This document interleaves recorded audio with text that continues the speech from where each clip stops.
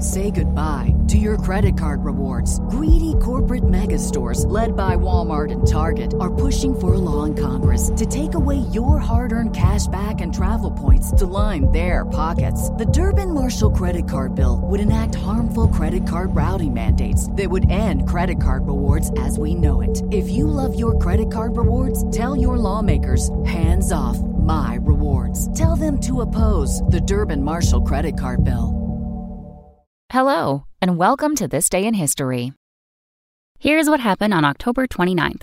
The next time you tell yourself you're too old to do something, remember what happened on this day in 1998. That's when Senator John Glenn, a former astronaut, returned to space at age 77. Glenn became the oldest person ever to travel to space, spending 9 days aboard the Space Shuttle Discovery as part of a NASA study on aging. The historic journey came 36 years after Glenn became the first American to orbit the Earth in October 1962.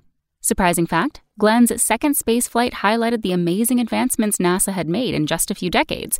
The shuttle Discovery re-entered the Earth's atmosphere at about 3 Gs, about half of what Glenn endured during his 1962 trip. Also on this day in history, in 1929, billions of dollars were lost as Black Tuesday hit the stock market. That's all for today in history. Tune in tomorrow to learn a little bit more about the world around you. And of course, have a great day.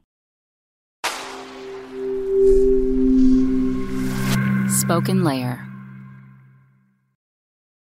Say goodbye to your credit card rewards. Greedy corporate mega stores, led by Walmart and Target, are pushing for a law in Congress to take away your hard-earned cash back and travel points to line their pockets. The Durbin-Marshall credit card bill would enact harmful credit card routing mandates that would end credit card rewards as we know it. If you love your credit card rewards, tell your lawmakers, hands off my rewards. Tell them to oppose the Durbin-Marshall credit card bill.